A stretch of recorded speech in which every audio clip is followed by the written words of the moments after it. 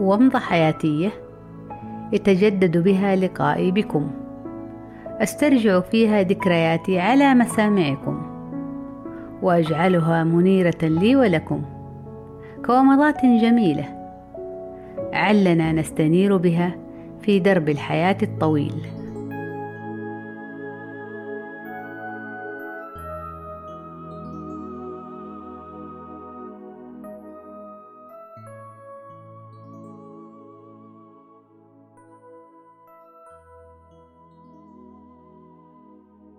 منذ أن تم تعييني على درجة أستاذ مساعد في قسم الحبيب، قسم علوم الأحياء بجامعة المؤسس، باشرت تدريسي لمادتي المفضلة جدا، مادة طفيليات، كما لم أتوانى أو أتردد في الإشراف على طالبات الدراسات العليا وخاصة لمرحلة الماجستير، ولم أنزعج كوني كنت مشرفة منفردة عليهن، بل بالعكس كنت أفضل ذلك كثيرا كثيرا. أولى طالباتي المتميزات هي ابنتي الحبيبة، والتي أصبحت الآن ما شاء الله عضو هيئة تدريس في ذات التخصص، إنها دكتورة داليا أبو الجدايل. وحين شاءت إرادة الله لي أن أكون مشرفتها على رسالتها لمرحلة الماجستير، لم أتردد في أن تكون نقطتها البحثية امتداد لما تم عمله في شغل العمل لمرحلة الدكتوراه. حقيقة كنت أود أن أتأكد هل المستخلص الفعال في القضاء على القواقع الناقلة لمرضى البلهارسيا المعوية قادر أيضا على القضاء على الطفيل من أطوار رقية وديدان بالغة. وقد كانت هذه النقطة البحثية تتطلب عدد كبير من هذه الأطوار الرقية والديدان الناضجة، والتي لم تتوفر بالطبع عندنا في السعودية، مما اضطرنا أنا وداليا إلى السفر للقيام بهذه التجارب في معهد تيودور بالهارس في دولة مصر الشقيقة.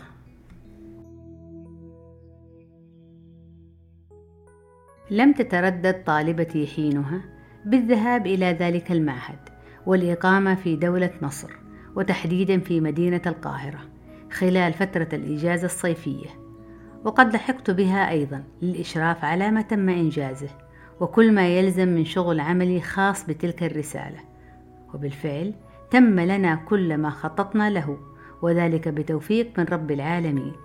وبعد أن عادت إلى مدينة جدة بدأنا في مشوار كتابة الرسالة والعمل على إنهائها دون أي خطأ، وبالفعل فقد تم لنا ذلك، وتمت مناقشتها الرائعة لتلك الرسالة المتميزة، ومن ثم حصولها على درجة الماجستير بجدارة.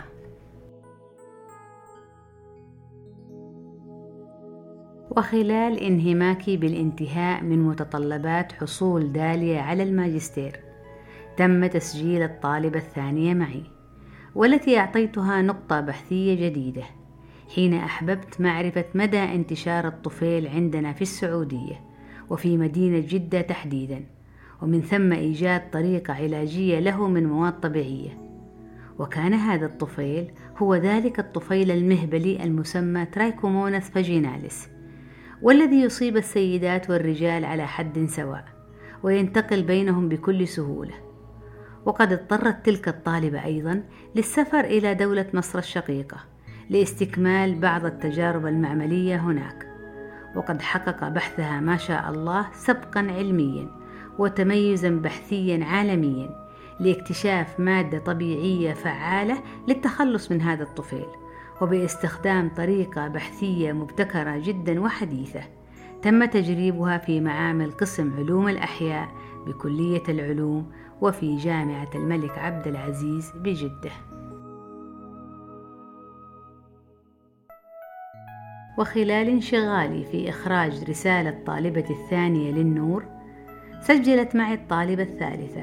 وأيضا زودتها بنقطة بحثية مختلفة عمن سبقها، وطفيل آخر لم يسبق لي أن اشتغلت عليه. وأيضا استعنت بمن أعرف من زملائي في دولة مصر الشقيقة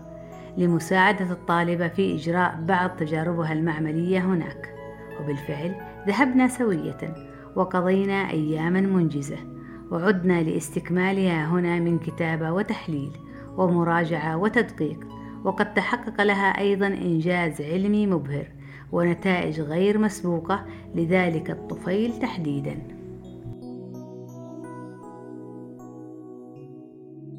أما طالبتي الرابعة فهي التي امتعضت من نقطة البحثية التي قدمتها لها، لكنها لم تمضي فترة طويلة حتى جاءتني مرحبة تماما قائلة: خلاص راح أشتغل على الجمل. وبالفعل قامت بكل جدارة بإتمام تجاربها البحثية وكل ما يلزم لإنجاز رسالتها في تلك النقطة التي اقترحتها لها، حين قاست مدى انتشار القمل بين طالبات المدارس في جدة، وحين بحثنا معمليا عن وصفات علاجية له من مواد طبيعية. وقد حقق بحثها ما شاء الله صدى علمي واسع ونتائج بحثية متميزة، وقد تحول بحثها أيضا إلى كتاب علمي نشر في تلك الدار العالمية، دار لامبرت، والتي سبق وأن نشرت كتابي لرسالة الدكتوراه. وهنا يأتي دور طالبتي الأخيرة والنجيبة، فهي ابنتي الغالية أستاذة حليمة البحيري، المحاضر حاليا في جامعة جدة، وقد بدأت معي حين سجلت لدراسة الماجستير، وحين قررنا سوية أن نصبر أغوار عالم طفيل الملاريا واكتشاف علاج له من مستخلص نبات طبيعي. فكان لنا ما أردنا وخططنا له ما شاء الله حين درسنا وتعرفنا على مدى تأثير نبات البنجر في القضاء على طفيل الملاريا، وقد تحقق لها ما شاء الله سبق علمي وتميز بحثي مشهود ولا مثيل له، كما أنه قد تحولت رسالتها إلى كتاب علمي ما شاء الله تبارك الله.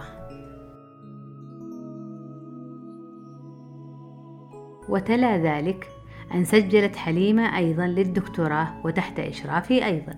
حين قررنا سوية استكمال عدة تجارب بحثية تؤكد جودة ما توصلنا له في فاعلية نبات البنجر في القضاء على طفيل الملاريا. وقد أبلت بلاء حسنا في شغلها العملي، ووصلت لنتائج علمية جديدة وغير مسبوقة ما شاء الله تبارك الله، وأسأل الله لها التوفيق لترى رسالتها النور قريبا جدا بإذن الله.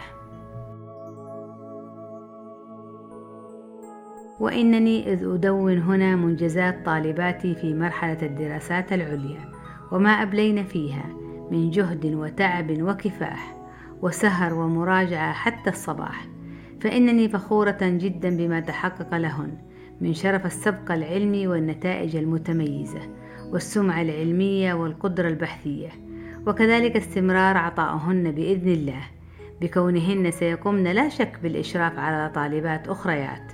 ليتخرج من تحت أيديهن أستاذات مبدعات، وهكذا سوف يبزغ النجاح ويتولد الإبداع ويستمر البذل ويزدهر العطاء وتستمر الحياة.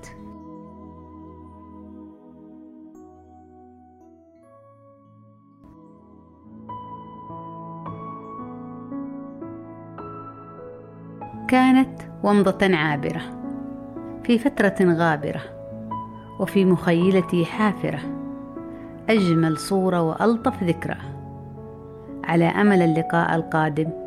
للاستنارة بومضة جديدة. دمتم بخير.